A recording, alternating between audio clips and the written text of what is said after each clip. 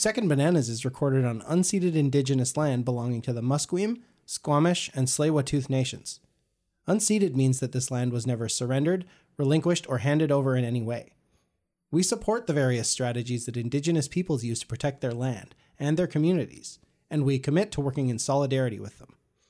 We acknowledge that as people living and working on these lands, we are accountable to those who have cared for this land since time immemorial. It is our intention to continue learning how to honor this responsibility.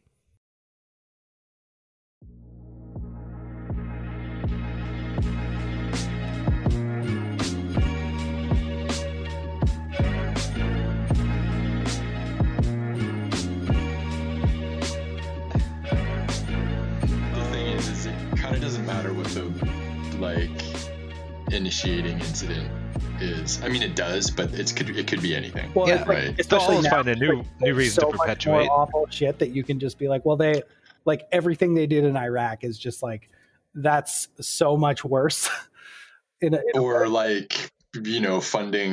counterinsurgency efforts in Nicaragua through selling crack to urban Black neighborhoods for a decade plus, which is actually documented and can be proven. To have people quibbling about this tower, that tower, this temperature, that temperature, melting this, melting that. I don't know. It doesn't really matter. Honestly, you guys are wasting your breath. Well, and a lot of that is just meanwhile, making it simpler, right? Making it be and don't get me wrong, we should fucking prosecute George Bush, but every president from the 1900s onwards is an international war criminal, and we should and even if we don't prosecute them, just admitting that would be okay, a good start, right? Totally. Woo. Speaking of war criminals, Wes, I don't know. That's a terrible way. Do you guys want to do a podcast? We could do a podcast. We can. We could. Hi, everybody. Hi. Welcome to Second Bananas. Welcome to Second Bananas. Podcast where we talk about the clout behind the clout that you didn't know about.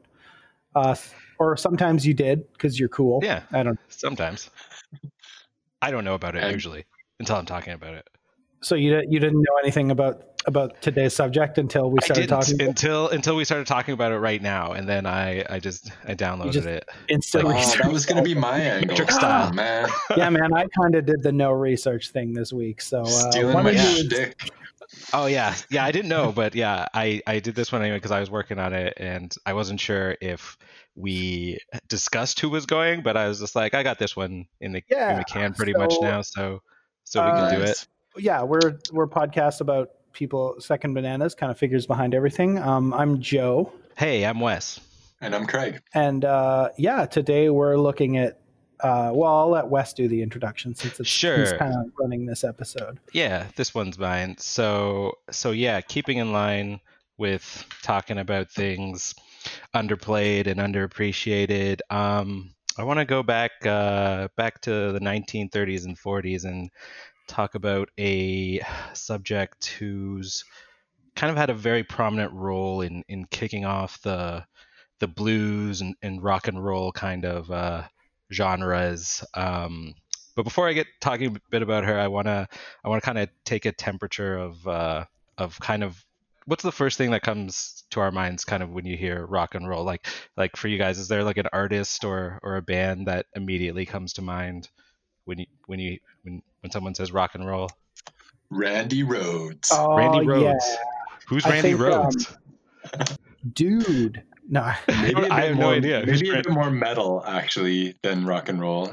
Randy Rhoads. But Randy Rhoads was Ozzy Osbourne's guitar player. Not that he was possessed by Ozzy. That wouldn't have been very cool at all. So he's Black Sabbath's guitarist, or Ozzy. No, that was Tony. Yeah, that was Tony Iommi, who was also probably maybe even more rock and roll than because he lost 2 fingers and he played with a big still finger. Fucking rocked. Fucking rocked that shit.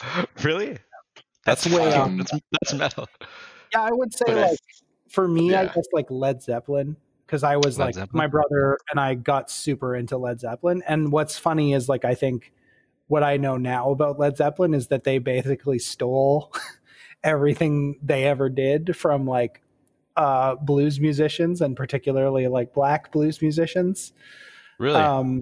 So that kind of plays into our topic. Oh, big time. Like, I mean, stole is kind of a weird term. Like we talked in the Art Garfunkel episode about how like a lot of people from the English folk community were mad at Paul Simon because he's like he tried to pass off a couple of like adjusted folk songs as his own writing, and they were pissed about that. And this was a similar situation. That's good. I'm really interested to hear that's where it is, because it's so interesting because like you so rarely actually even hear the term rock and roll these days. I find it's always like classic rock or hard rock or contemporary or whatever. Because I still don't really like it's kind of funny because like rock and roll to me is more like the classic stuff, right? Like it's like well, that's what I think when I think of like Chuck Berry.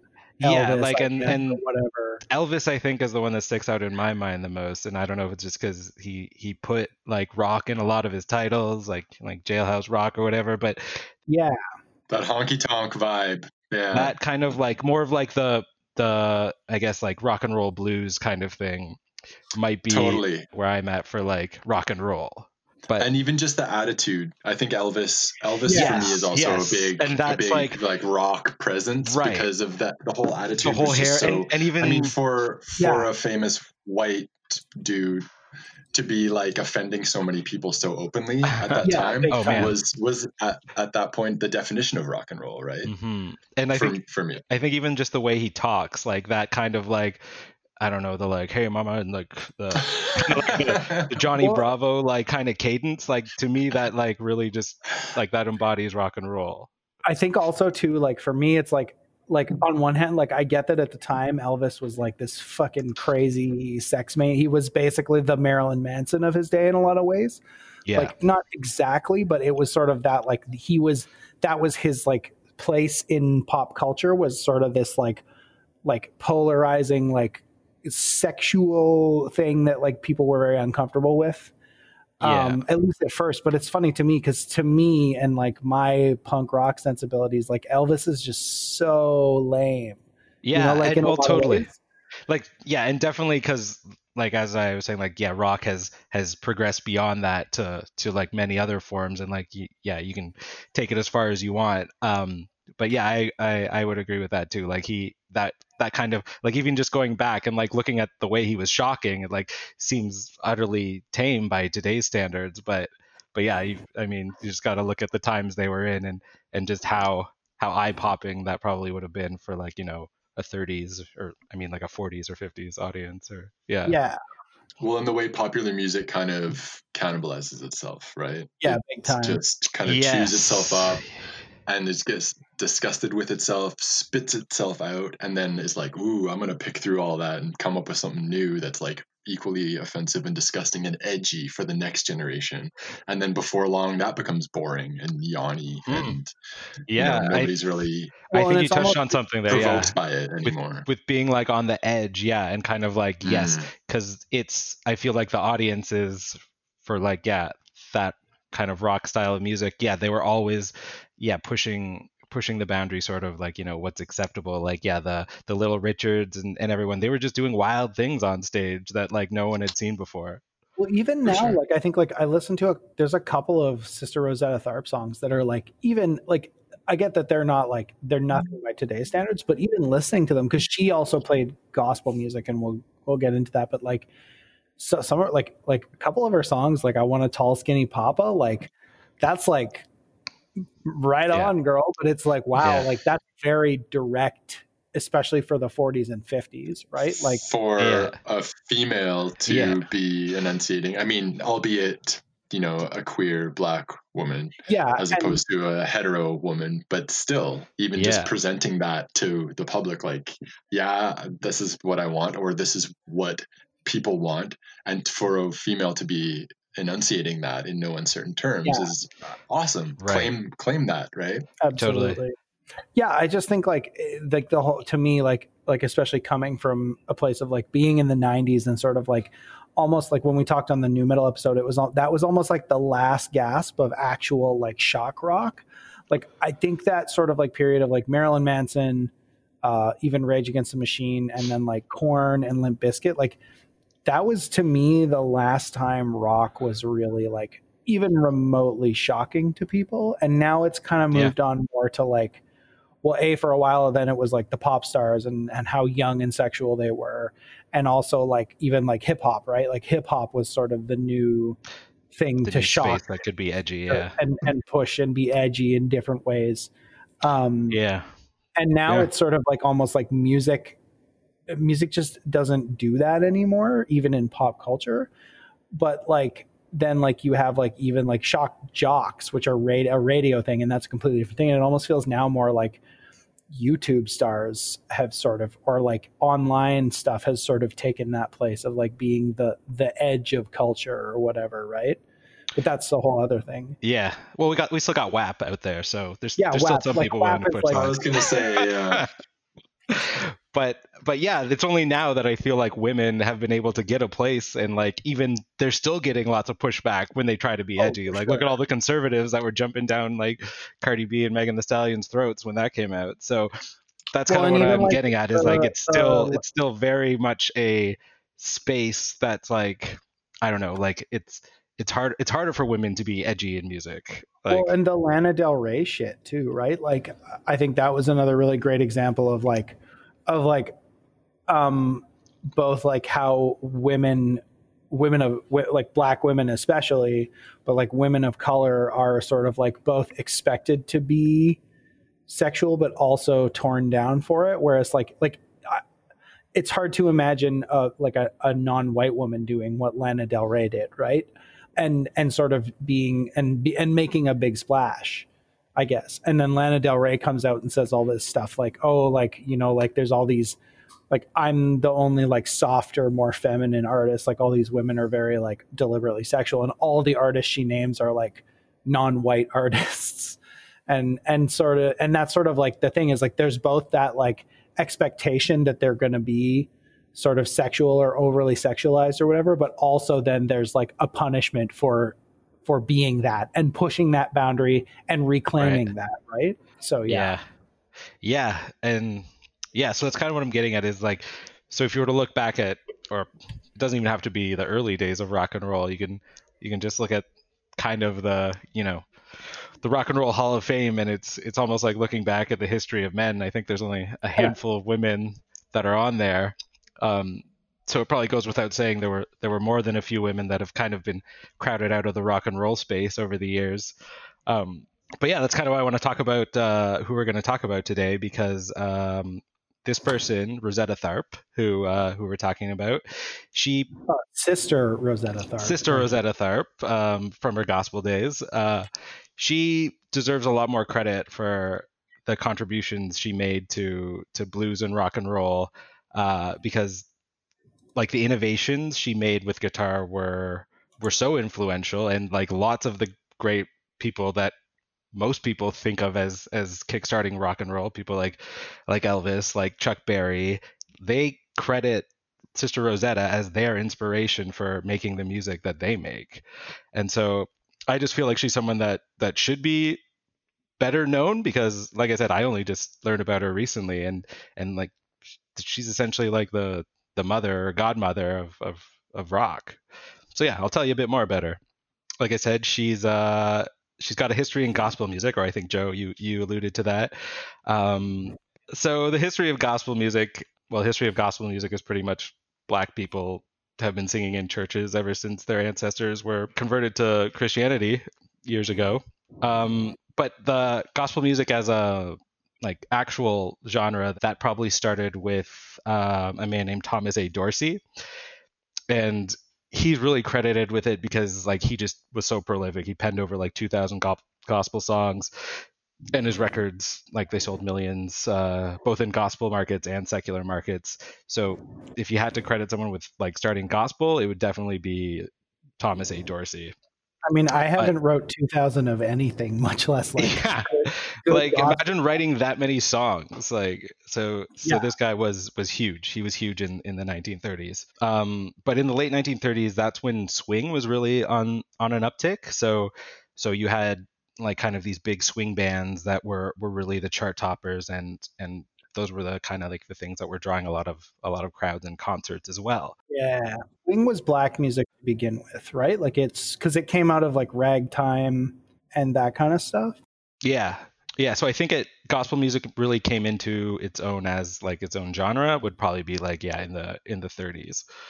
But that's when swing, like I said, swing was on the uptake then. And John Hammond, he was an American record producer, also a civil rights activist, and he had this idea in 1938 that he was going to put on a show at Carnegie Hall, huge famous concert hall. 1938. Yeah. And he held this concert event that he titled From Spirituals to Swing. And the idea was this would be like an integrated event where, Black people and white people would attend, and it would start off with like gospel music and things like that, like the spirituals, I guess, as he's called it, and then it would like move to the ending acts would be like the big swing bands that are kind of charting the tops at the time. That sounds like a banger of an event. Yeah. It sounds like pretty good, and I think it definitely drew a lot of attention and got a lot of eyes, because like this was like a big huge event at Carnegie Hall that like both Black people and white people were going to be going to. But yeah, it had some issues, all of which surely would have been oblivious to people at the 1930s. But one of these issues is kind of just like the whole idea of like codifying it as like from gospel to swing, because it had connotations that it was like, oh, gospel music was more primitive and less refined than like the swing music. So it's like inherently saying that like gospel music typically made by Black people, not as refined as swing music, which is like what the white listeners are listening to. But if you were to listen to recordings at the time, you probably like you could be forgiven for thinking that gospel music was more primitive than swing music if you just listen to the recordings, because the recordings are made like, obviously these people making gospel music don't have access to like the high-end recording equipment, and they're using the acoustics of a church. Yeah, and they're using very few instruments. So if you're just listening to the recordings that are played on the radio, you're probably going to think like, oh yeah, this doesn't sound nearly as good as the swing music and those recordings, which is an established commercial popular format. And also like part of gospel music's appeal is its simplicity too, right? Like, I mean, we kind of talked about this in the Victor Hara episode, but like, it is like a form of folk music in the sense of like that's its origins, is in like as a communal thing that sort of like people did and had a shared repertoire of. And like the whole point is it's like primitive is sort of like a bullshit whatever, because that like simple doesn't mean simpler music isn't necessarily like more primitive, which is like a loaded term anyway, but the simplicity is part of it to me, right? Like it's part of the genre too. It's part of the accessibility and the appeal and the draw of it is everybody can get involved. If you're stomping, if you're clapping, if you're singing like in support, or if you're singing lead or whatever, everyone can kind of have a place. Yeah, and it's a bit more raucous too, and it's less virtuosic, which I think is like a big part of also sort of like audience participation, is like as soon as you have a more virtuosic shift. And it's interesting because I think like rock is kind of what straddles those two lines in a lot of ways. Also like what it combines is like the sort of like the common sort of like communal experience and simple song structures of like gospel or R&B or like even like blues, with also like the virtuosic soloing and sort of like sex appeal, and sort of like in that figure of like a lead singer or a lead guitar player of both jazz and also blues, which does both too. Mm-hmm. So yeah. So yeah, basically what I'm getting at is like, yes. Jump ahead. I'm sorry. I think I jumped ahead. No, it's fine. I'm just saying like, I the only point I wanted to make was like, at this time, it was like a lot of these, high end record executives like, and white tastemakers, for lack of a better word, I guess, were kind of codifying that gospel music was of like a lesser like quality or like less refined than swing music, and that's how the public was perceiving it at the time, because that's how the like marketers were kind of pushing it.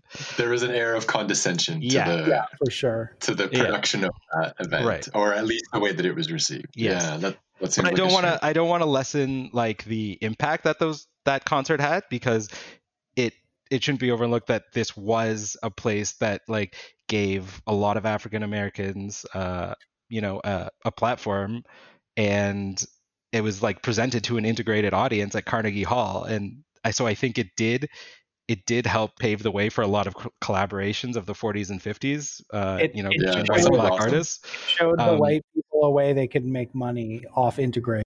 Possibly, sure, yeah. I guess that's the other side too. I'm not saying that's the only thing. Like, obviously, there's a cultural element too, but it was definitely like, oh, hey, we got a way to make some money here, right? Like, yeah, I'm sure a lot of people saw that too.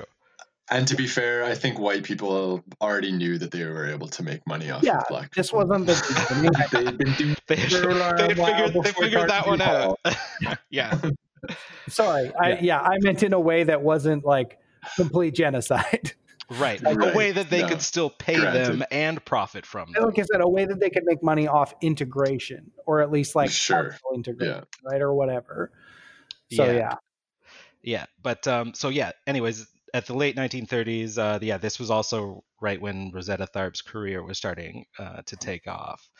Who's Rosetta Tharpe, you might ask, if you've never heard of her before. Yeah. Well, she was a queer black woman. She became really famous in the 30s and 40s because she was an amazing musical talent. She was a great singer, referred to as the original Soul Sister, but she was an even more skilled guitar player, and she was also referred to as the godmother of rock.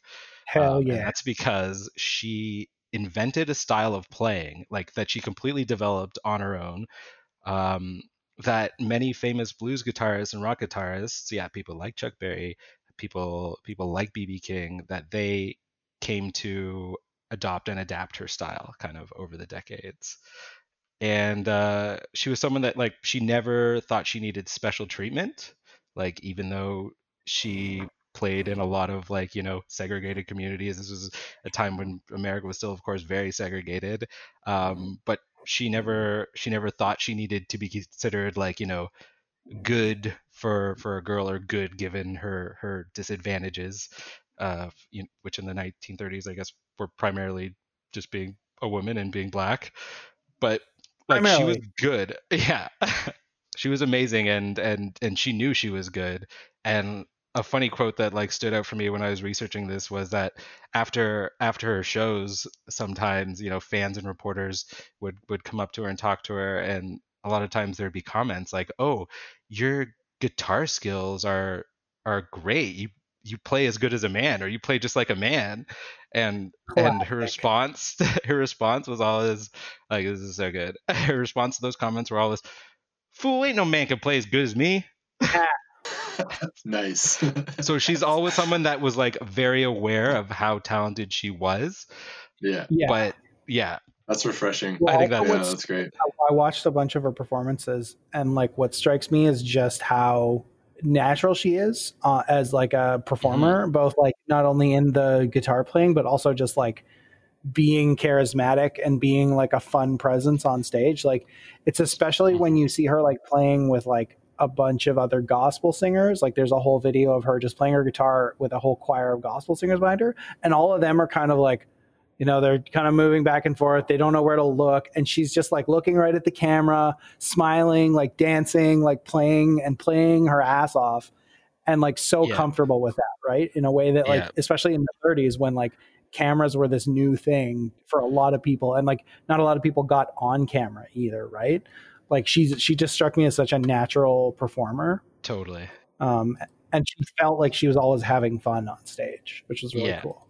Yeah, and realized that commanding an audience was about like demonstrating your passion and kind of getting people on board with it, right? Yeah, and I definitely think that kind of that charisma and that stage presence comes from her upbringing in the church and just singing in groups like ever since she was a little kid. So she definitely has that kind of star second quality. Nature. Yeah.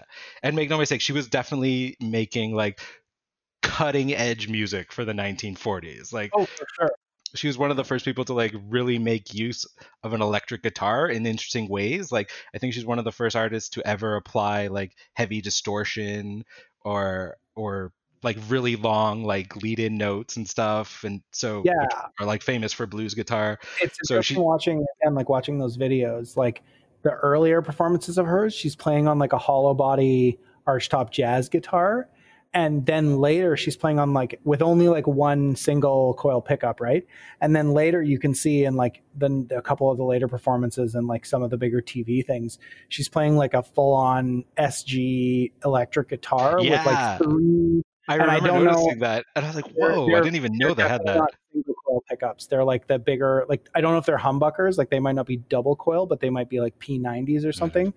That's boring guitar stuff, but like basically, like that's cool. It's cool you picked that up. It'd be interesting to know like how much of that stuff was sort of like pushed by her, right? Like I still don't know when that all came about, but like we'll get to that. Music. Well, you go. Oh, cool. We'll get to it. Yeah, you got to think that she's like, give me more. What's more things that I can use to like fool or fuck around, figure out this, push the boundaries of what's going on. For her familiarity, it seems like that would be what she was going for, right?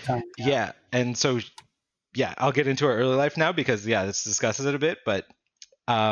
So she grew up in a place called Cotton Plant, Arkansas. She was born in 1915. Yeah, it was definitely a cotton plant. That too. Like, is it really? Like, I think so. Yeah. Okay. Like because I saw like a documentary and it had like a water tower with that on the water tower. Yeah. Like, that's like it's crazy that they just grew up like that, right? Like you don't necessarily consider that, but like. Imagine growing up in a place like that would be me growing up in a place called like Auschwitz, basically. Yeah. Like Auschwitz, Arkansas, Yeah. Welcome to Dumb Crackerville. Yeah. It's a little fucked up, but yeah, I'm sure they had lots of cotton plants in Cotton Plant, Arkansas. Oh, sure. Yeah. But yeah, as I said, music was a big part of her life from a very young age. Her parents were both singers in a Pentecostal church. And by the age of 4, Rosetta was already playing guitar. And by age 6, she had already joined her mother's evangelical group of musicians. And she was thought to be a bit of a prodigy because she was already a very good singer. And like I said, she could play guitar. Like I'm the fire starter. Yeah. Prodigy, exactly. I want to also mention her mother was a missionary and speaker for the Church of God in Christ. The COGIC, the Kojic. I don't know if it's got any other names, but so that's a huge Pentecostal church in America. And one thing I think that sets Pentecostal followers apart from some other flavors of Christianity is that they're believers that it's possible, like you can obtain holiness while still on earth if you're touched by the Holy Spirit. And so I think that's why there's like I think a lot of Pentecostal churches you've got like the speaking in tongues and people that are like they look like they're possessed by the Holy Spirit and things like that. It's a very like active and lots of people singing, and so that's creating like a state, right? Like a state of euphoria that sort of like brings people together in both like the good kind of like gospel music, like everybody feels the Spirit kind of way, and also the bad kind of like everybody hold these snakes and don't worry, we've got the poison antidote under the counter kind of way. Exactly. Yes. Because that's like, Pentecostals, they have like a very firm belief in heaven and hell. And so it's like, you're touched by the Holy Spirit, but you're also very fearing of like the devil, and hell is a real place and you don't want to go there type of thing. But so that's really what gave her kind of musical like versatility, is that she was basically like surrounded by music from a very young age and that just helped her to develop her skills as she grew up.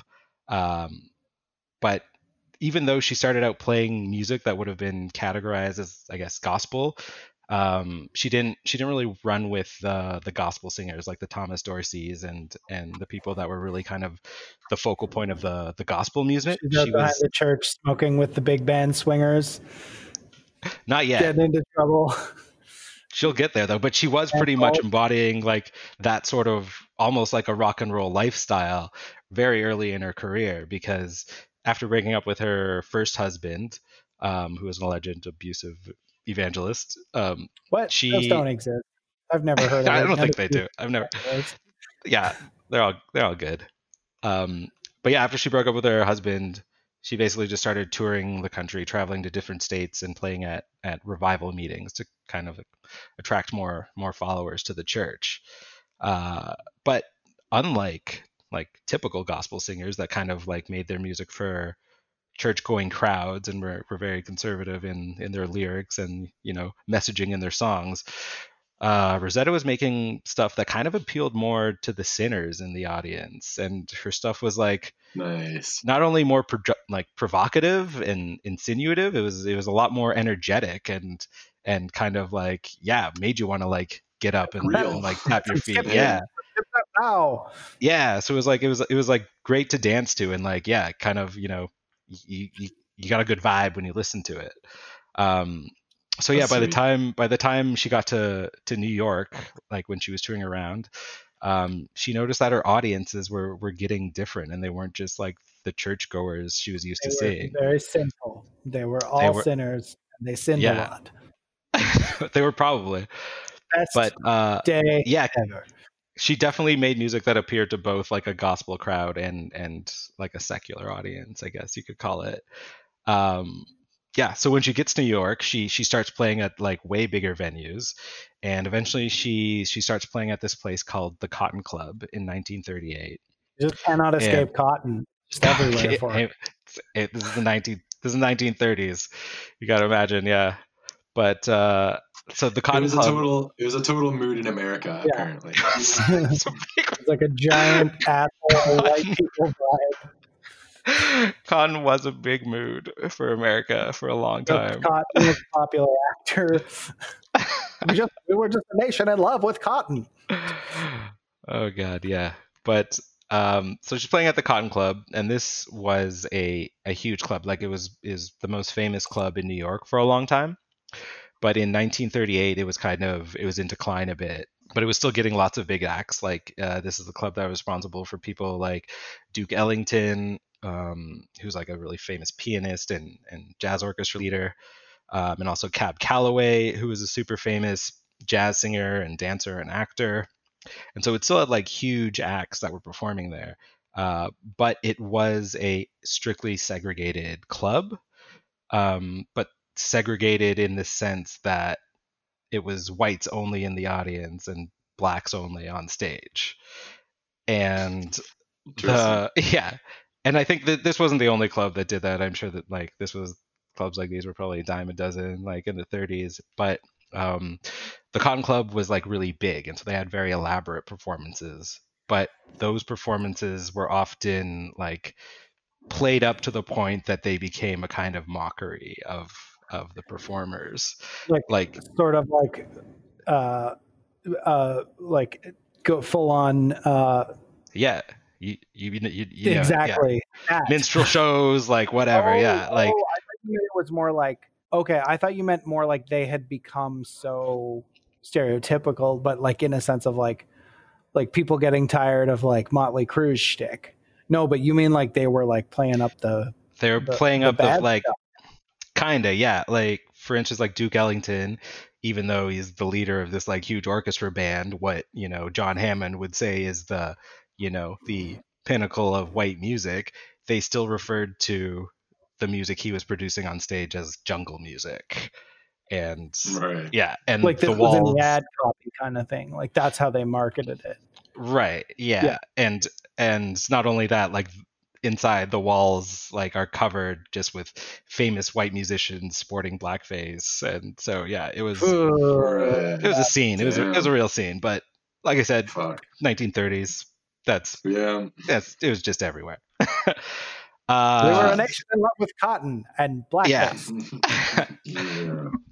But Rosetta Tharpe, she was originally booked at the Cotton Club only for a 2-week trial period, in which the manager had made her an offer of $500 per booking.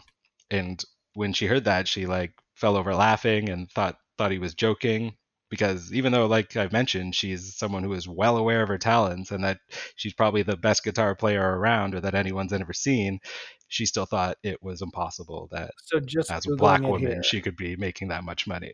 $500 a night is equivalent to $10,000 today. And she would not have been making that much per night on her tour up to certainly New not. York. No, certainly not. So she gets to New York and she's incredible. As soon as she gets to the Cotton Club, she's like, "Holy shit! I guess I'm in the big leagues now." As repulsive as the big leagues might be, we're like, finally, I'm in the big leagues. Yeah, because like I feel like her like whatever confidence she had was just like so well deserved, you know. Yeah, for sure. Kind of necessary to be her in a way, you know? I think so. Like she was pretty sure of herself. She was like sure-footed, but I mean, still, you would like she had to gawk at that and be like, "Oh yeah!" Like imagine someone was just like, "I'll give you $10,000 a night." Like saying that to anyone except like fucking like Tom Cruise is like, what? Yeah, you're like, okay, what's the catch? Yeah. But yeah, as I kind of alluded to, her stage performances at the Cotton Club were a bit of a demeaning parody of what her actual performances were, and like they would get dancers to go on stage with her pretending to be holy rollers and things like that, and basically just kind of like openly making fun of her religion, even when she's like still devoted to it. But yeah. But yeah, she sucked it up and took the money and became a smash hit. And that's when record labels started calling her. She signed a deal with Decca Records. This was a 3 recording contract, so she could record 3 or 4. I think it was 4. Yeah, 4 songs. The first of which was originally done by Thomas Dorsey, which was like kind of a gospel song she had reworked, but she had like kind of reworked it to the point where she really had made it her own. So she gave it a new name, and she called it "Rock Me," which is a pretty rockin' song or rockin' name, I think. It's a little more rocking than what Thomas Dorsey had originally called it, which so she was stealing music too. It goes back. I mean, have you heard about music? Yeah, I don't know. Yeah. No, every new song is a completely different and original thing that has no a whole new set of notes. Yeah. You have to invent new key. New notes, Craig. You have to make new notes. Every time. Well, you guys know how many microtones there are, right? There's like bajillions of microtones. Yeah, all you have to do is write everything microtonally, and you'll be fine. Yeah. So she makes a song called "Rock Me," which is way better than Thomas Dorsey's name for the song, which was originally titled "Hide Me in Thy Bosom." It's not a bad title. I disagree. I think I would rather. Well, it depends on the context. But I would rather have someone hide me in their bosom than rock me, maybe. I don't know. The Lord. We're talking about the Lord's bosom. Well, I would definitely rather be hidden in the bosom of the... Well... Does the Lord have a bosom? That would suggest he's not in good shape. I don't know. Bosom is a bosom, man. Hide me in thy pecs would be if it's about the Lord. Hide me in thy rock-solid pecs.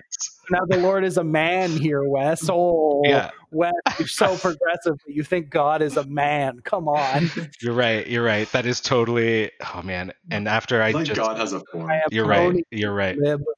My God has rock-solid pecs. God damn it. A woman can have rock-solid pecs. I'm just saying. You're right. You're right. I don't know. I just think, would you rather be hidden in the bosom of the Lord or rocked by the Lord? It's not what I'd rather be. It's just in terms of what kind of song is going to make me, what song title is going to make me feel like moving, or I don't know. As a song title, "Rock Me." On the song itself. Title is going to make you feel horny in a good way versus in an ashamed way. Yeah. I need to have secret boners while I'm rocking. I can't have open boners. Secret boners. I got a secret to tell you. God knows about your boner regardless. Oh. Damn it. Got me. Damn, I was kind of banking on him not knowing. Damn it. God's kind of pervy. It's a necessary evil. Yeah, I'll just slide in a clip of the actual song for the podcast. But I just wanted you guys to hear, you get a feel for the sound.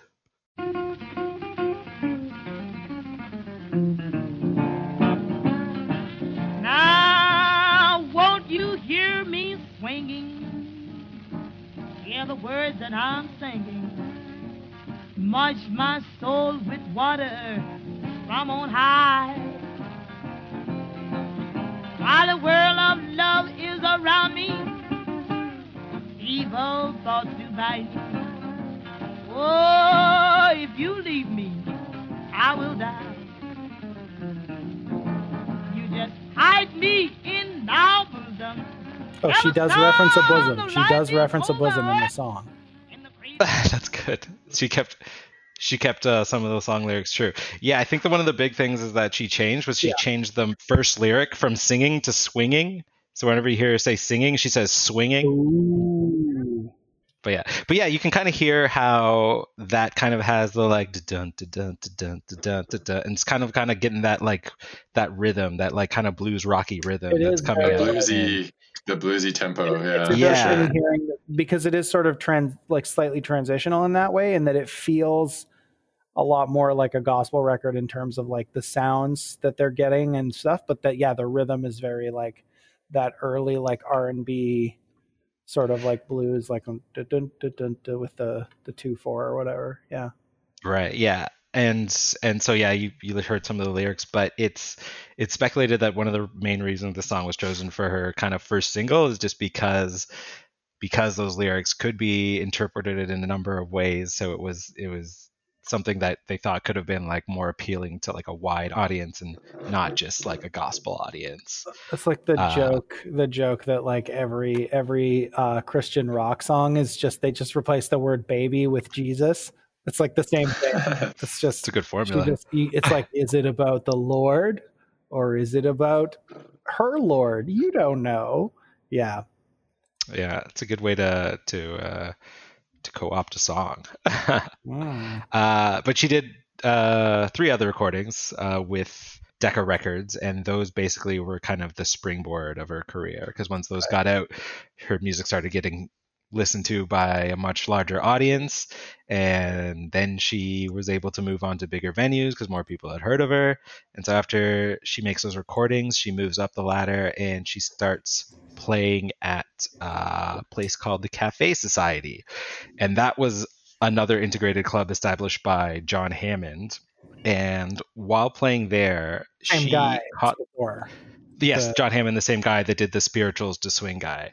Spirituals to Swing concerts, yes. The same type of integrated as the no. So the same type of integrated as Carnegie Hall. Yeah, so so John Hammond is the guy that put on the Carnegie Hall show. So he's actively like just trying to like use music as a basis to kind of help black and white people maybe get along. So right, and I didn't mean to misphrase it as actually being integrated, because the Cotton Club didn't sound like it was integrated at all. Yeah, no, it was sorry, the Cotton Club was segregated. Yeah, totally. Yeah. But that was my bad. I misphrased it. No worries. Cafe Society is attempting to be integrated, and while she's there, she catches the attention of Lucky Milner, who is a prominent big band leader. White or black? I believe he's black, but that is a very good question. I think I attached his thing in the show notes, but let's check that out. Yes. Born Lucius Venables in Anniston, Alabama. He's black, right? I believe he is Caucasian. Oh, he's Caucasian. Yes. Lucky Millender. Okay, yeah.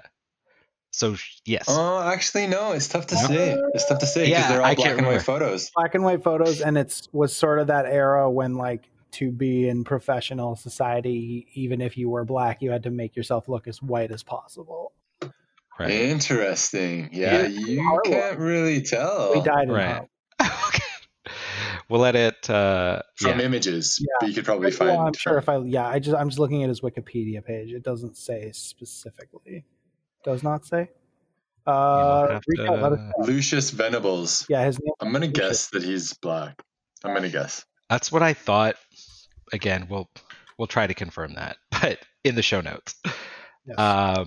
But yes, so after getting the attention of Lucky Millinder, he offers to let her sing with his big band. So now she's got an entire swing band backing her up. And it's during this time that she also makes the other very notable change of switching from an acoustic guitar to an electric guitar. Just like Bob Dylan. Just like Bobby Dylan. Did he ever? Yeah. He did yeah, right? That was like his big betrayal. Oh, no, I didn't know that.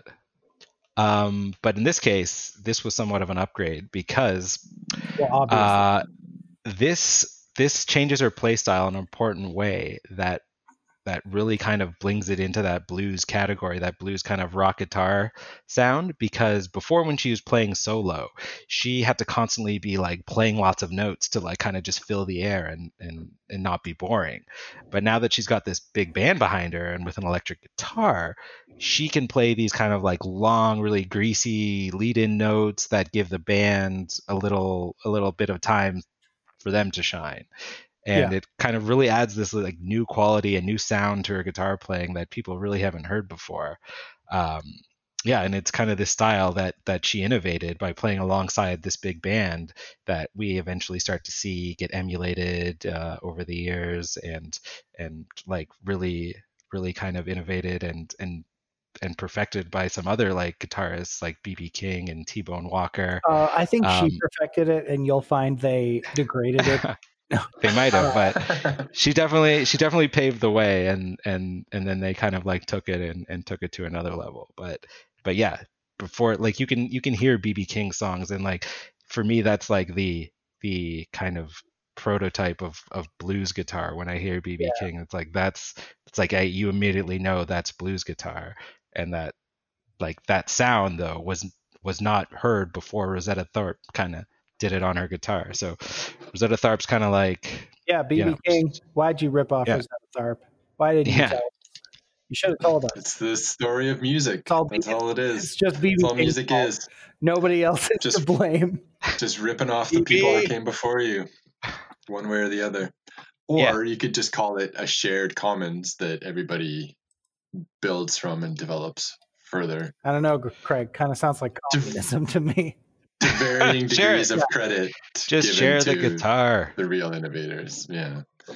Yeah. No, so she's doing wild things with her guitar, and people are loving it. She's like packing the houses now at the Cafe Society, and pretty soon she's got to move on to some bigger and better venues. So after the Cafe Society, Rosetta Tharpe continues to move up the venue ladder, and she starts playing at a place called the Savoy Ballroom. Now, at the time, this was referred to as the world's finest ballroom. And so, if you were to who? Huh? According to Wikipedia. What? But Wikipedia was around in the 1940s. Apparently, can't argue with that. Oh, yeah. So this was a place like if you're into dance music, if you want to hear the finest dance music around, you would go to the Savoy Ballroom. Mm-hmm. And her band, like now that she's playing with the Big Swee Band, that's Milner's band. That's one of the most popular acts at the Savoy Ballroom. And fun fact about the Savoy Ballroom is that Malcolm X was a patron of that establishment, but at that time he was still going by the name Detroit Red. So this was before he had kind of really made a name for himself. But this was one of the places that he liked to go through. Before he went to prison and converted, right? Yes, for sure. But yeah, this was a place that he liked to go to and would maybe sometimes conduct business there. And it wasn't long after Rosetta started playing there that the place got totally shut down, with city officials citing prostitution as the reason, but more likely the reason was because it was a place where black men and white women could dance together. And that's kind of a big no-no in New York at the time. They're dancing together. Shut it down. Can't have it. That's exactly what it sounded like. Yeah. Get out. Close it. Can't have that. So pretty much around this time, this is after the Savoy Ballroom, the big band kind of breaks up. She parts ways with it. So and this would be the end of Act 1, is what you're saying. In the movie about her life. Yeah, but she doesn't break up with band because of that incident. I should mention she separated with the band because she started to have misgivings about the songs that she was producing with them. And I know you had referenced the song off the top, Tall Skinny Papa.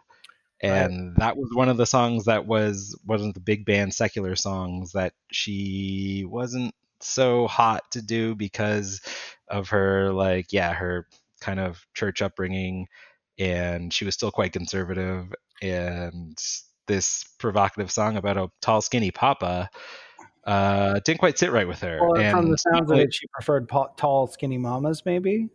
Well, she might have in real life. But that's so funny that you mentioned that, because the follow-up to Tall Skinny Papa was a song called Big Fat Mama. And she also didn't like the lyrics to that song. So it was kind of like after that, she kind of just was like abruptly up and left Milner's band and went solo for a while. I'm tired of talking about people who are people's bodies. Yeah. Just couldn't take it. I want to sing about short, skinny people and tall, fat people and everything in between. No, but there's actually that's crazy. Nobody will buy that. You either got to be tall and skinny or short and fat. That's the only thing you can be now. Okay. I was going to say there's some conjecture as to whether that is the reason that she left the band, because there are some other sources that say she actually was, she was more edgy, and it would think that wouldn't be something that would cause her to kind of break up the band, but yeah, so it wasn't her kind of edgy, man. It was just but I do think that would be at odds with some of her upbringing. But like I said, it's hard to tell because well, it feels like that was we may not think is scandalous today. Well, it also feels like that was sort of part of the appeal, was that it straddled that line. But she seemed. It's interesting to wonder how comfortable she was with all of this, right? Obviously she wanted to play guitar and she didn't want to just make gospel music, but also how comfortable was she with the rock and roll image too, right? Yeah. And so that's maybe just outgrowing the format a bit too. Oh, for sure. Yeah. And so that's stuff that's it's a bit of speculation, but yeah, I agree. So Savoy Ballroom shut down, allegedly over prostitution. Probably over black men and white women dancing. Probably over racism.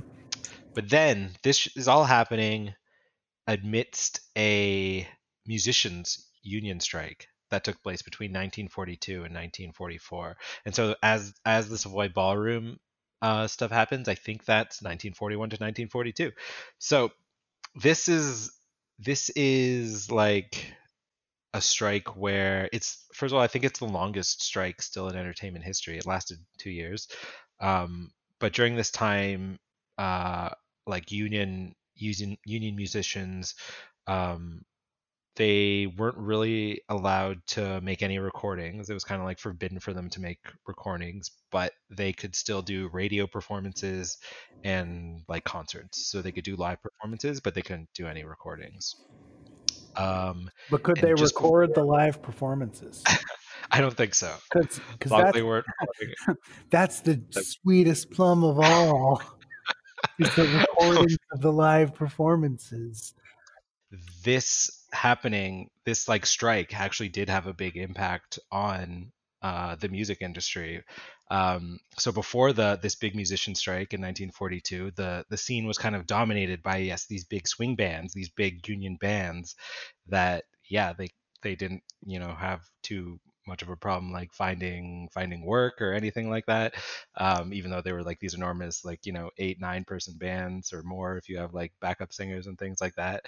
But after the union strike in 1944, the scene became more dominated by vocalists and quartets and so that's when you see people I think, I don't know if the Four Seasons were around that time, but no, they were probably later. Well, this was the start of the pop era, right? Yes. So now you have all these big vocalists that are now headlining, and it's not just about the big bands. It's more about the lead person and things like that. Yeah, it's like that. So if I'm hearing you right, your theory is that a cappella was the scab movement that emerged I from mean, the musician strike of the 40s. It probably wasn't intentional, but yeah, that it did kind of result from a cappella this big union is strike. scab music, and I will not hear any other arguments. Yeah, you heard it here No first. union men listen to a Hottest take. cappella, all right? Yeah, and I think that's exactly it, because like they knew the like record labels knew that this strike was coming down the pipe, and so they got all their like artists on their labels to record a bunch of shit before the strike went down. So they had a catalog of like unreleased music, and they were figuring, oh, we can wait this out now that we've got this back catalog. We'll be able to wait this out longer than the artists, who will be starving off, like, not having work. And they just underestimated it, because the strike lasted 2 years. Yeah, so they underestimated, and it eventually ended up kind of changing the landscape of. Well, also, wasn't this like then when it became more of a thing for record labels to take percentages of performances and include that in record contracts? Like, I don't know, because it seems like that would start to rise around this in the 50s, especially, was when they started. That could be as well. If you're on our label, it's like we start managing you, we book you, all that stuff, right? So. Mm-hmm. Yeah, that could very well be. That sounds like it's I might be way off, likely result of this, but yeah, I'd have to do more research to know that for sure. But yeah, that could be another fallout of it. The writers' strike for TV, like how that changed the industry. That was the rise of like reality TV becoming more of a thing that everyone watched, and even like digital platforms, right? Because they technically got around the union laws at first. So. I think that's something I kind of noticed, and like especially like something we don't talk about is just how much like technological and like financial things shape what music is popular and what music can be made. Like it's art in general, yeah, totally. Exactly, especially like commercial art, right? It's like Sister Rosetta Tharpe started on acoustic guitar, but then she switched to electric. And why did she switch to electric? Well, this was around the time that electrics were being made, mass produced cheaply, and anyone could get them, right? It was like the 40s and the 50s. That's when it all started. And like, even like we were talking about her going from like acoustic to then like a hollow body with a single pickup all the way to like the SG. And Wes, you're probably going to get into that, but it's the same thing with like every era. Like the reason punk sort of happened was because rock had become so big that like shitty guitars were being mass produced, and like a poor kid in like London could get like a guitar and an amp for like $50, and it sounded like shit, but it didn't matter. And that's you could piss off all the neighbors. Yeah, exactly. Yeah, totally. For the bargain basement prices. And so it's like, like the Kinks actually slashed a speaker to get that sound. Like, and now we have pedals that do all that stuff. Yeah. But it was and I mean, just like the distortion and stuff like that. It's probably not how it's supposed to sound, but it's like, hey, that's a cool sound. Yeah, and it becomes way to replicate it.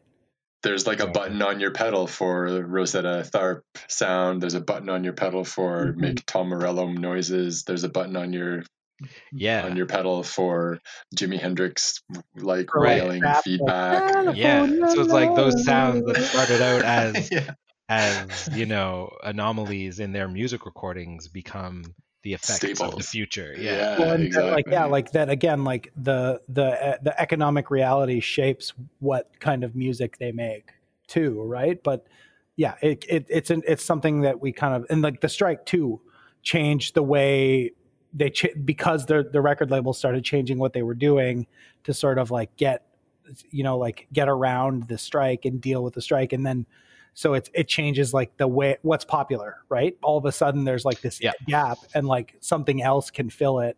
And it's like, like the big name singers, the bop trios and quartets and stuff like that. Yeah, exactly. But so like Rosetta is able to ride this out though, because 1944 at the end of this, she's like kind of striking out on her own again. She's more of a solo act. So she's still got great vocals. So she's still a vocalist. But she's still kind of on her game. And it's in 1944 after the strike that she starts recording again. And she makes a recording with Sammy Price, who's a very famous like pianist, but he's kind of more into he's got like the boogie woogie blues style on his piano. It's kind of more the thing that he's into. The boogie woogie, yeah. And so he does this collaboration with Rosetta Tharpe on a song titled "Strange Things Happening Every Day."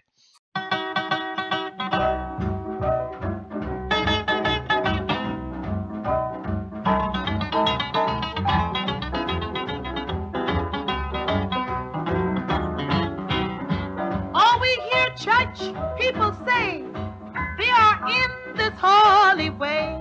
There are strange things happening every day. It's true. Strange things are happening every day. Yeah, it's just calling it like it is. But this isn't really a match made in heaven, and they don't really see eye to eye a lot going on, at least initially in this collaboration. And it's because Sam Price doesn't really like the idea of mixing gospel in with his like boogie woogie style. So what is boogie woogie then? Like, I think it's more like it's like got more of that kind of like swing feel to it. So I think he didn't really like the way that Rosetta Tharpe had her own way for tuning her guitar. Like I think she used open tuning on her guitar, and he wanted her to use more of like playing like a jazz key and things like that. So they kind of butted heads in terms of like the way they wanted the song to sound. But it was interesting. It was actually Tharpe's mother who eventually convinced Price to go forward with the collaboration and kind of let Rosetta kind of do things her way. Was her mom kind of like her manager? Is that kind of... She wasn't. She was never referenced as being her manager, but she was a gospel... No, but she was an accomplished gospel singer and musician in her own right. And the way these stories describe her, it's like she could be a very intimidating presence when she wanted to be. Kind of and also like it seems like she kind of like accompanied Rosetta and fought for her, or sort of like advocated for her in a way that... I don't know. This is actually the only case that I've heard of it. So yes, that probably is the case. She definitely did it in this case. So it does seem like she definitely would like the push fact for that she would like went to this guy and was like, hey, like let's work this out, blah blah blah. Like he would have had to already sort of like be familiar with her on some level, and she would have had to know like. So. Sort of like it sounds like she was sort of like, well, Rosetta's being like, right now, like so I just need a moment, and then we can like, that's interesting to me because it feels like there was a lot of like, I think like as much as like clearly that she was a trailblazer, like again, nobody does this in a vacuum, and it's like there's this guy that's doing all these integration concerts to bring Black people and white people together. She has this whole community that she grew up in that gave her the music. Like nobody really does these things on their own, right? You know, there's a whole, it sounds like she had a lot of people sort of backing her, and they recognized that she was a talent and that she could do these things. And they all kind of pushed for her and like pushed her forward, even when, you know, if her mom didn't agree with her, like smoking with the swing singers or whatever, when she was like on tour, she was like, well, we can make something out of this and we can do something. So I'm still going to support you and make sure you do all the right things and you get all the right stuff. Sounds like she's just a kick-ass producer. Yeah, that's what I was gonna. That's what I said. Basically. I mean, I just said it in a long-winded, boring way, and you summed it up perfectly. I imagine that could have been the case, but this is the only case that I hear of her intervening and doing this sort of thing. Well, as we established off the top, Wes, yeah, nobody really knows what happened on 9/11. So nobody really knows what happened with Rosetta Tharpe and her mom. I'm just saying, like, if she was a bigger presence there and was like accompanying her on tours, there might have been more information. Right. So yeah, I don't know. I don't think. I don't know. Wes, but in any case, I'm a Mother Tharpe truther, and Wes is not.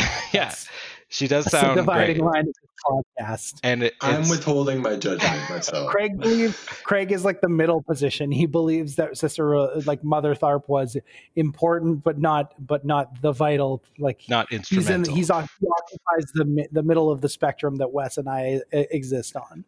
Right. Absolutely. Thank you for occupying that space. It's my pleasure. Take my side. I occupy the center in absolutely no other spaces, so this one, you guys can have middle this one. So her mom gets her to do this boogie woogie thing. Yeah, her mom gets good old Sammy Price to go ahead with the collaboration, and this song, which is "Strange Things Happening Every Day," this song charts all the way to number 2 on the R&B charts. It was then known as the race chart, but it's neither here nor there. Like I said, 1930s. Woo! Yeah, it's called the race chart. Like, as in, you know, race black to or the white. top of the chart. Yeah, race. It's a race. Okay, Sprinting. Oh, I was going for a much more wholesome angle on that. I don't know. Yeah, I assume it was race, referring to the color of your skin. Yeah. I only say that because it was renamed to the R&B chart. Oh, fuck. Yeah. America. Yeah. What the fuck? Oh, yeah. So it was like a race thing. Yeah. That's what I assumed. Yeah. A race thing. It was like a race thing. Yeah. You know it. So it makes it all the way to number 2, and this is the highest a gospel song had charted at the time. So it kind of like broke the wall and was like, hey, we're making good music here. And so in 1947, Tharp does another collaboration with Sammy Price called This Train, which doesn't chart as high as Strange Things Happening Every Day, but this is the song that a lot of blues musicians will come to reference as like their inspiration and things like that. This train is a clean train. This train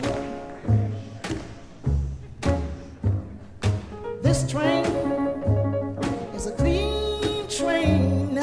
This train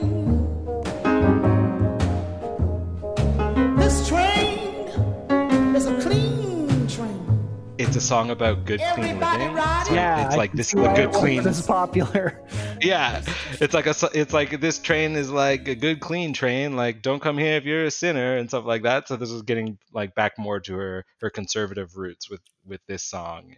So she's done all the bad teen stuff, and now she's like back on the circuit telling people she was a sinner too, but now she's washed clean, and this is a clean train. Like, hey, train, don't pull no jokers. That kind of thing. Yeah, you need to wash all the big fat mamas and tall skinny papas off of her. They can come, but they have to be clean. Okay. Yeah, exactly. And you can have the tall fat ones and the skinny short ones. They just have to be clean. Those are the new rules now.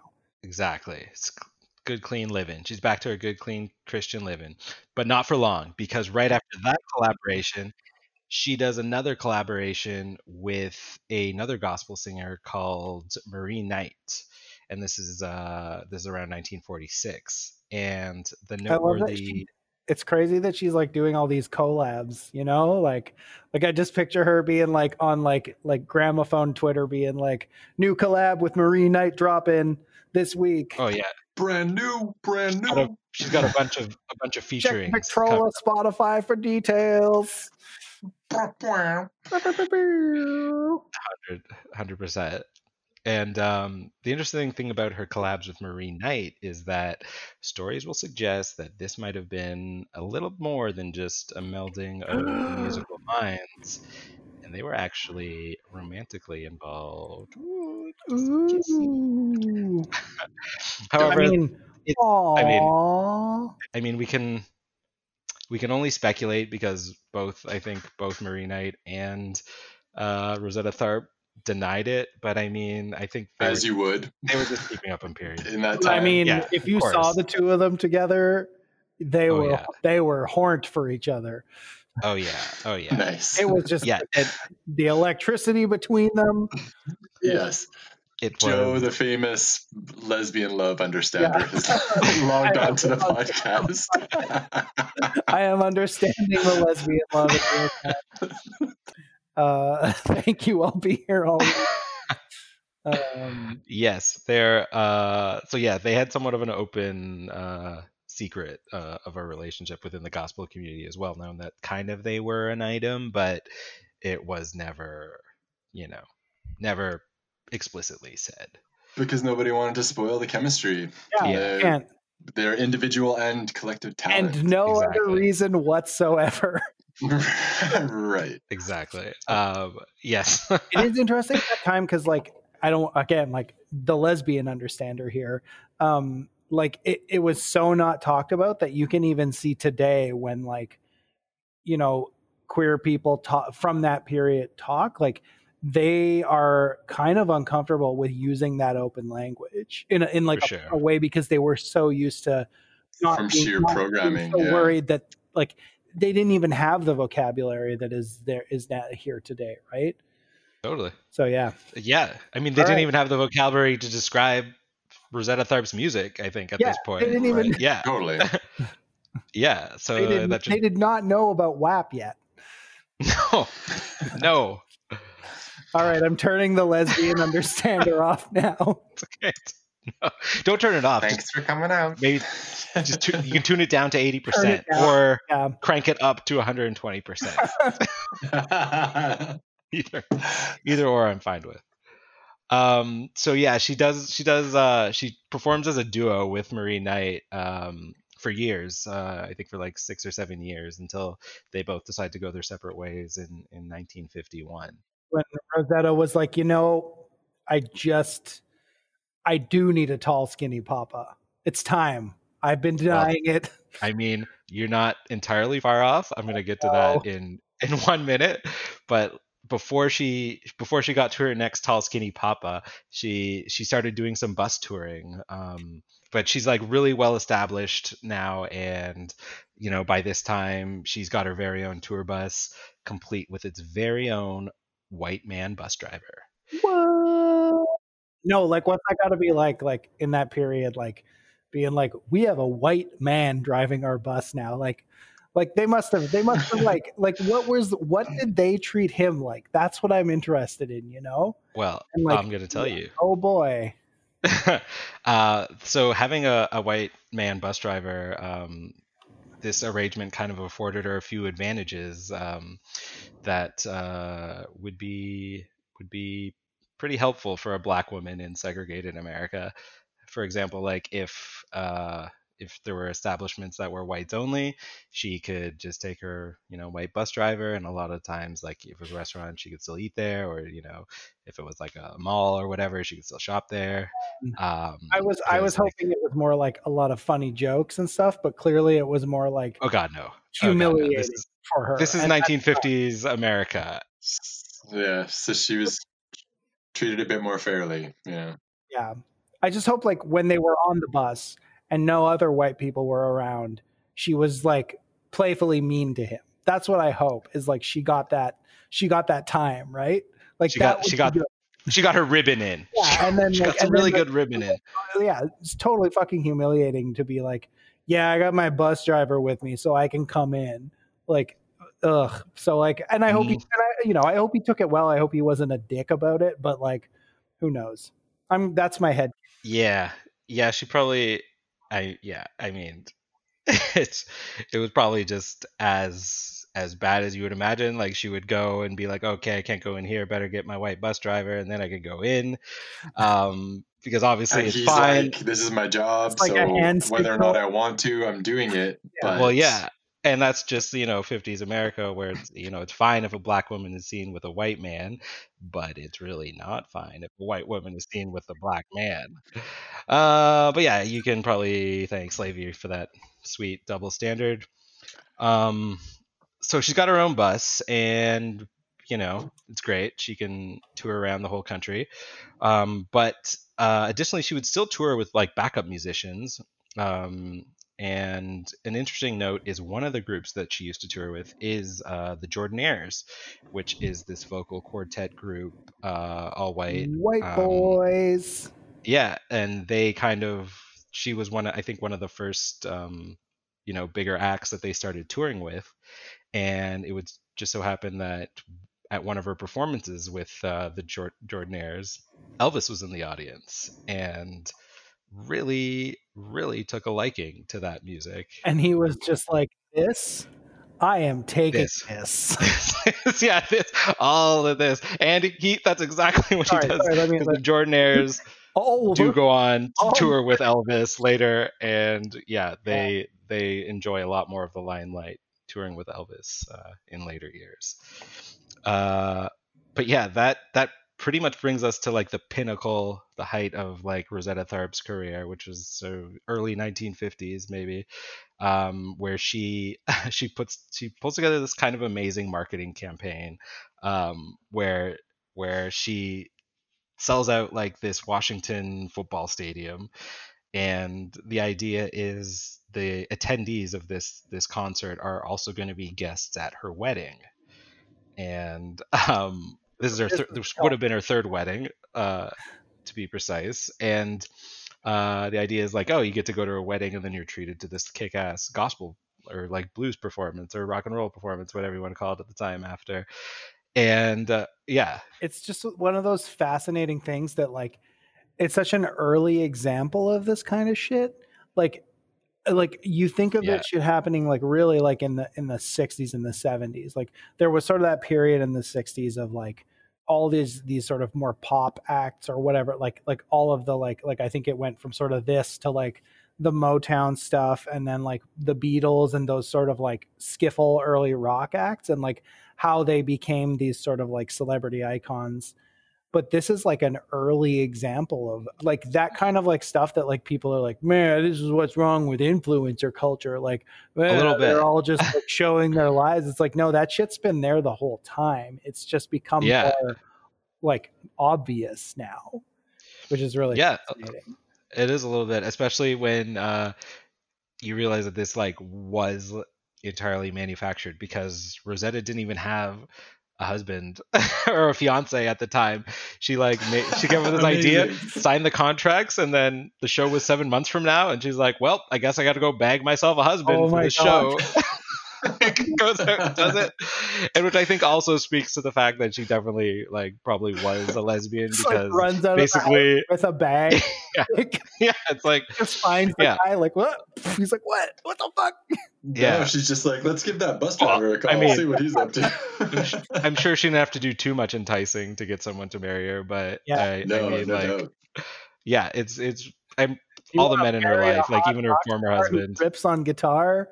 Oh yeah. Like, of course, like who wouldn't? Do you think that it was sort of like a like way to quell, like, were there rumors at the, like, that's what's interesting is like, were there rumors at the time that she was gay, and was this sort of a way to like quell those rumors along with sort of being marketing stuff? Yeah, right? exactly. That could very well be it. This could be a way to like squelch some of those rumors, because like I said, it was pretty well known within the gospel community that yes, she was having relationships with Mary Knight. And so, this could have been a way to quash that, and also sell a lot of tickets. So she killed two birds there, I would say. And no idea. She didn't, I don't know how long she stayed married to this husband, but it does seem like even her second husband and her first husband, these were all just like kind of placeholders. These were all just like her placeholders. What do they call it? No, it's not a beard. Surrogate? Beard. Oh. Yeah, beard is like the term. Is it still a beard for a lesbian? Oh, good question. I don't know. It's like a beard. I don't know. I'm the I guess that's the lesbian understander. I should know. I don't know. Well, I'm not even sure what you guys are referring to as. So it's like a gay terminology. A woman marries a gay man to make him seem straight, because it's like that. It makes him seem less feminine, right? Like the famous one was like Elizabeth Taylor and Montgomery Clift. I think it was Elizabeth Taylor. Might have been another actress. But it's like the idea of like of a gay man marrying a woman, like for show, to make him to get people off his back about being gay. Right. So I think that's essentially what this was, only a much more elaborate display. And it sounds like this guy kind of was like because I watched a little mini doc, and it sounds like he like was like quote unquote her manager, but really all he did was kind of like be like a house husband. Like he was basically like, but then he started like spending a little too much money, if you know what I mean. Oh, really? And getting in trouble with side action and like Oh, really? shit. That's what No, I didn't. they kind of, and that's all the people that like knew her. So yeah, it was kind of interesting. That makes sense. Because I'm sure he was more or less just like this placeholder in her life to make it seem like she, not gay or whatever. Yeah. And this was like a massive, massive like stadium concert. Like the pyrotechnics display for this concert in the early 50s probably would have been unprecedented. The fireworks like exploded and would turn into shapes of her playing her guitar, or like other cute things like hearts and rainbows. And so like the Motley Crue shit before Motley Crue, like that. Yeah, like that's what's insane about this is like she was fucking huge, and it's like this so often when we find these people, they're like they just never got their due, right? Like they were never popular in their time, or they were never seen as the big one in their time. But this woman was like huge. She she inspired so many people is because she was like filling stadiums and like fireworks at that time. But then just like her legacy got chewed up, and I think it speaks to like how you were mentioning about the cannibalism of like the pop industry, and like that's very much what rock music was at this time. This was the pop music, and so it was right around this time, like in the 50s, like they were just like popping up like a dime a dozen, and it just like some of them definitely rose to the top more than others, but and the transferring of it from like these sort of like people who originated it, who were all mostly black, to like white people that were more palatable to like people who were still like super openly racist, and like to like because they could actually sell the record in like fucking Alabama or whatever, right? Yeah, well, it goes. Something just dawned on me, or just occurred to me. The whole like Michael Jordan quote of like conservatives buy sneakers too, right? Yeah, was his like excuse for not getting political. Yeah, right. But for music, the default of like accessibility or like marketability by the record industry, which is obviously largely owned by rich white dudes, financed by their capital or whatever, would be, oh well, who's the most male like star that we can promote, or like who's the whitest male star that we can promote to like get this out to the widest audience possible, because there's a whole contingent of like white people in the southern states, and a large contingent in the northern states as well, but that you still want to be able to sell records to, and they aren't going to buy a album if it's made by a black person, by a black artist, and even let alone a black female artist. Exactly, right? Yeah, like, even beyond that, like there were places like, even like when we did the Star Trek episode, there were stations in the 60s that refused to air the interracial kiss in Star Trek, and that was like in their broadcast rules, right? Was to show that it was like, it's sort of like there's even those official barriers, not even like nobody's going to buy this, like we can't even get into this market without a white person, that kind of stuff, because they just won't take the record. They'll just like, no, we're not taking this shit. Like it's not, and again, like it's that's sort of like the thing is like it wasn't even a case of like people necessarily being racist as individuals. It's like, well, we can't, because if we do, we can get sued. It's literally against the laws of the state. We can be thrown in jail. Like, it's the systemic nature of white supremacy. I am also the white supremacy understander. They really did a good job of building it in. Yeah, they did. It's really hard to get out. It's like need some CLR. Need like a truck full of CLR.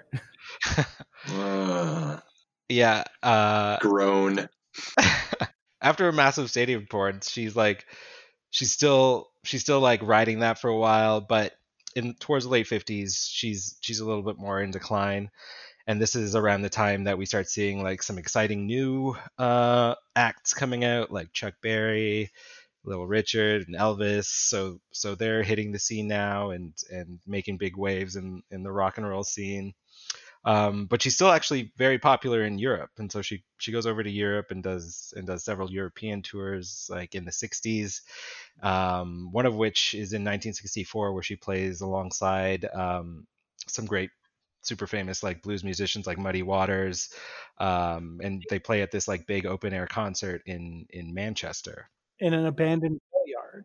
And that's the abandoned rail yard. Was another thing where I was just like, Jesus Christ, this woman is so ahead of her time. They start the show with her and her husband getting out of a carriage, and she's already mic'd and she's talking the whole time. Right. And at first this big mic at her neck, like it's like the size of a freaking like coffee mug almost. Yeah. At first, when I was watching that, I was like, "Whoa, they don't have lavaliers back then. How is she talking?" And then I see this massive mic. And that's the thing, is like that must have had to have been like the cutting edge technology at the time, right? That's so badass. And that's so cool. Is like that stuff you don't see again till the 90s, where it's like that you start seeing these. I guess like the 70s and 80s too, but it's like it just felt so real. Like she was talking, and that was also what impressed me, was like she was just such a natural on the mic. Like with a mic on her, like walking all the way over. And it was clear her husband was not mic'd. So it's, and then she walks over and she just picks up the guitar and starts playing. And the sound is like amazingly good. You can hear the guitar, you can hear the band. She walks over, there's like a band playing. She starts playing with them. It's so unbelievably modern compared to so many other videos from the 60s that I was just so fascinated by it. Yeah, I was surprised at how good the quality, the sound quality was too for that. And the audience was entirely white. Yeah, an entirely white European audience, and all came to see these killer like blues musicians. Yeah. And that's like the interesting to know about this concert is, so now Rosetta Tharpe is firmly in the blues and Jimmy Page category. Was in that audience. There's that like like Led Zeppelin, like this was all the stuff that they ripped off. Was like this blues and folk music from the United States, like right. So it's interesting to see her go like, from the late 30s, early 40s, where she's firmly in this gospel category, and now in 1964, at the end of her career, she is firmly in this blues rock category. But she never changed her style. She didn't do anything differently. She kept playing the music the same way she had always been playing it. It was sort of like, the industry genres formed around her. Yeah, exactly. Yeah. The industry like shifted around her, due in large part to the music she was putting out. So badass. Yeah. Oh my gosh. Her style is like, when you look at it at first, you're like, oh, she sounds like a blues musician. But then when you realize like that's what everybody ripped off, then you're like, holy shit. Because like, and you see the progression of how she went from sort of more of this gospel to like this ripping rock and roll blues stuff. But it's just so cool to see like, that's literally where it all came from. That's like, this is like the like, I don't know, whatever, right? Like it's it is. It's like it was like by putting a spin on her gospel music, she forced like the industry, the tastemakers, whatever, to put her in a bucket that they didn't yet have a name for.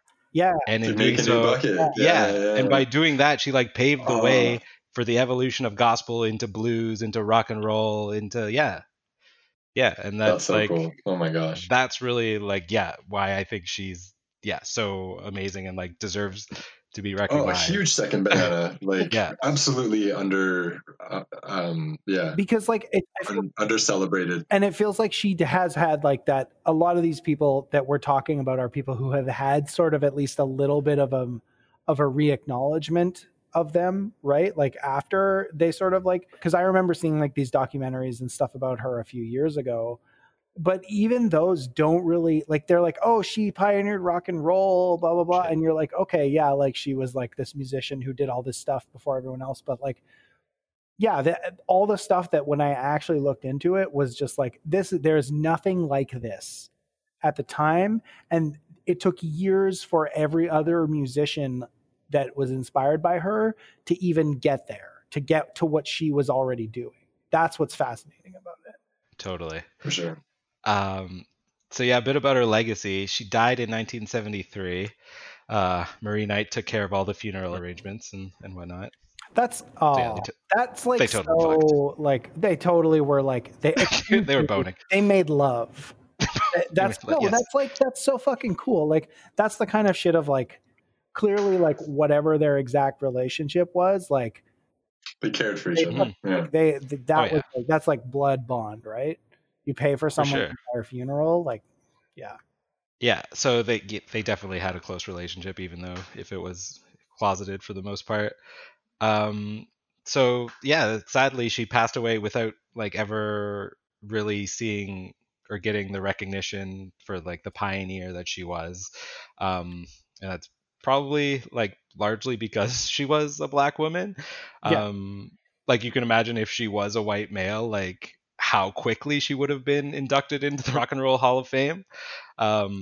Yeah, she was eventually inducted. What year? I was going to say, do you want to hazard a guess when she was inducted? I'll give you a hint. Okay. The Hall of Fame started in 1986, and some of the very first inductees were Chuck Berry, James Brown, Buddy Holly, Elvis. Any idea when Rosetta maybe Tharpe the mid-90s? I'm going to say 2016. I'm going to roll the dice. Good guess. What? 2018. What? And get this. Get this. Like, okay, yeah, like that's fucked. Like, okay, so I started. I like went to Wikipedia because I was so blown away by this, and I had to like said she was his favorite singer. Oh yeah, so like not only that, but like this is a great quote that this is from Noah Lefebvre. He's like a music columnist for Polyphonic, and like on her tours, like not only did she bring along like the Jordanaires, which became Elvis's like group, but Chuck Berry is quoted as saying he based his entire career on Rosetta Tharpe. And when did he say that? Because that's it doesn't give a year for this. That's all. Chuck Berry even once called his entire career one long Sister Rosetta Tharpe impersonation. Amazing. Great self-awareness. You love to see that. Yeah, and like the thing is, like, Chuck Berry isn't the guy that's like pretending she doesn't exist, right? Like that's what's frustrating too, is like it's the Led Zeppelin and the Eric Clapton and the like, or even like their record label. Rolling Stones. Yeah, I'd say it's like the labels more than the performers. Sure. It's like I don't know, like that's. We don't need to let the performers off the hook. But yeah, like also it's like clearly people like Elvis Presley was talking about her, and like clearly people were talking about her and trying to tell you, and you wouldn't, and we wouldn't fucking listen, right? Because we were just so fucking racist. Yeah. And interesting enough, like Elvis was inspired by her guitar playing, and like I think it was like the image of seeing this black like rock star singing with a group of like 4 white guys backing up. He says like that's the image that resonated with him and like kind of made him idolize her as like a rock star, like somebody that rose above all this bullshit. Totally. But she proved that there was nothing but that nothing really mattered but the substance of what the fuck you're doing, right? But yeah, I just couldn't believe that it was like 2018 and she like started rock and roll. Like, so I had to go to the Wikipedia page and look at some of the people that were like inducted long before. So I just pulled up some like if Gary Glitter was, well, I assume Gary Glitter was fucking inducted before her. He might have been taken out though. I don't know. That's the whole. I could check it right. I didn't see Gary Glitter on, but some notable inductees before her were Van Morrison in 1993, Rod Stewart in 1994, Confederate loving Lynyrd Skynyrd in 2006. This was just noteworthy. I don't think they don't deserve to be there, but Beastie Boys in 2012. And Tupac in 2017. Jesus Christ. Of course they were in before her. Like, when was Kid Rock inducted? Yeah. But yeah, funnily enough, when I went to this Wikipedia page, so I'm on the Wikipedia page right now, and it shows all the inductees in the Hall of Fame. And you know what? Rosetta Tharpe's not even on there. And it's because I went and I like looked it up, and then I went to the official like Rock and Roll Hall of Fame like page, and her name comes up when you type it in, but it's as an early influencer. So it's like, what kind of bullshit is that? You're saying like the woman who created the thing that you're making a Hall of Fame for is like not good enough to be on the list of like inductees. Basically, The Hall of Fame needs to be like renamed after her, actually. It's like, Yeah. And then everyone else can have their name on the wall within her building. it's like Yeah. being like, oh yeah, that Albert Einstein guy, he was like an important influence. Yeah. So it's like, again, Yeah. it's like, it's like, yeah. Oh my God. For physics, but he wasn't like, okay. That's exactly it. Kid Rock is not in the Rock and Roll Hall of Fame, so she got in before Kid Rock, which is good. That is good. But yeah, so I just found that so infuriating that when you go to the Wikipedia page for Rock and Roll Hall of Famers and you go to 2018, you won't see Rosetta Tharpe, but you will see Bon Jovi. It's like, I think that's... I mean, I don't want to... Bon Jovi's got some bangers. I'm not going to... Bon Jovi's got lots of bangers. He's got one banger that he just does with different words, but that's another story. Hey, man. I will always... No, I'm not saying Bon prayer. Jovi doesn't belong in the Rock and Roll Hall of Fame, but you're right. I'm not saying it either, but I'm saying it's a bit insulting that you see his name there and you don't see Rosetta Tharpe. Sister Rosetta Tharpe should be in the Rock and Roll Hall of Fame. Yes. So get your shit together, Wikipedia. Yeah. Anyways. Rock and Roll Hall of Fame. Yeah. Eventually. That's pretty much what I got for Rosetta Tharpe. No, that was amazing. Yeah, that's again, like this is one of those ones where I was like, oh yeah, because I know I'd heard about her before this, and I know I'd understood on some level that she was like seen as the progenitor of rock and roll, right? But like this was so cool to like look into and be like, holy fuck. She's the one that everyone's borrowing from. Yes. Yeah. Exactly. Well, it just really, when I first came across it, and it was like, okay, precursor to like all of these things, all of these amazing blues and rock guitars, like list her as an inspiration. But this is the first I'm hearing her. It's like, whoa, So how did you find out about her? I go to, I listed this in the resources, I think. One of my websites that I like to just go to find, pop culture stuff is a website called Laughing Squid. And yes. I came across an article on there one day in February called The Pioneering Godmother of Rock Whose Sublime Guitar Skills Influenced Elvis Presley and Chuck Berry. And so I read that and I was just like, yes, this is a great subject. Yeah. True. Yeah. No, thanks. That's excellent. Well done. Thanks for a great episode, Wes. That was fantastic. And everybody that was a go and banger. listen to Sister Rosetta Tharpe. Yeah.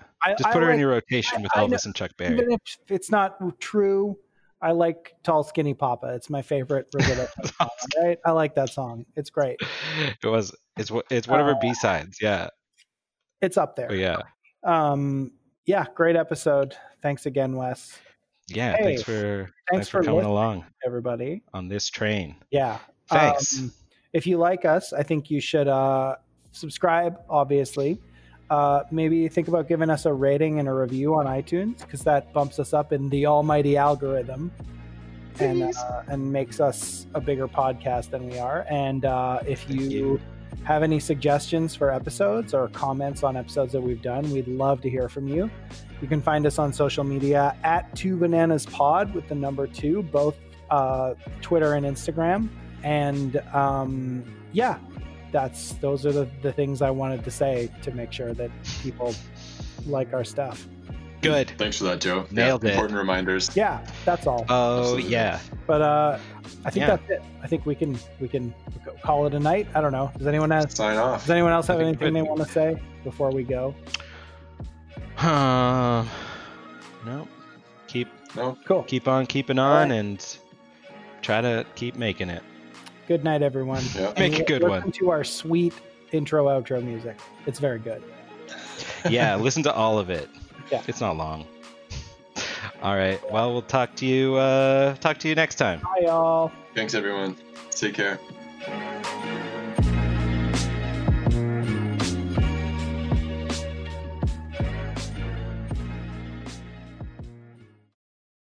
Hey there, lovely listeners.